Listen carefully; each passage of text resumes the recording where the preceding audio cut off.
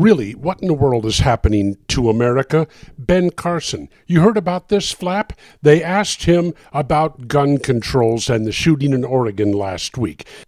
They asked him to put himself in the shoes of somebody approached by this lunatic and asked to declare their religion.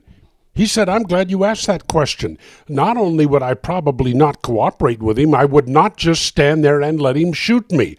I would say, hey guys, everybody attack him. He may shoot me, but he can't get us all. Oh, the humanity, the liberal media went nuts. Ben Carson, for a while, was the most evil man on the face of the earth for even suggesting that you should fight back against somebody with a gun. I remember I did that after the Virginia Tech shooting.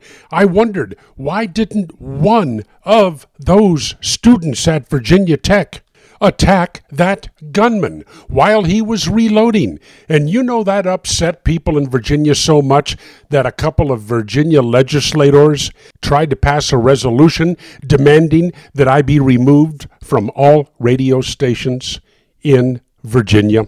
I've told you here before, liberals absolutely hate the idea of self-defense. They despise the idea that a person would own a firearm to defend themselves and their families. That's the government's job. Everything is the government's job. Your job, your health care, and your personal safety. It is all the government's job. Don't you ever declare your intention to take those responsibilities on yourself. And in the Solomon Brothers Traveling Studio, Atlanta, it's Neil Bortz.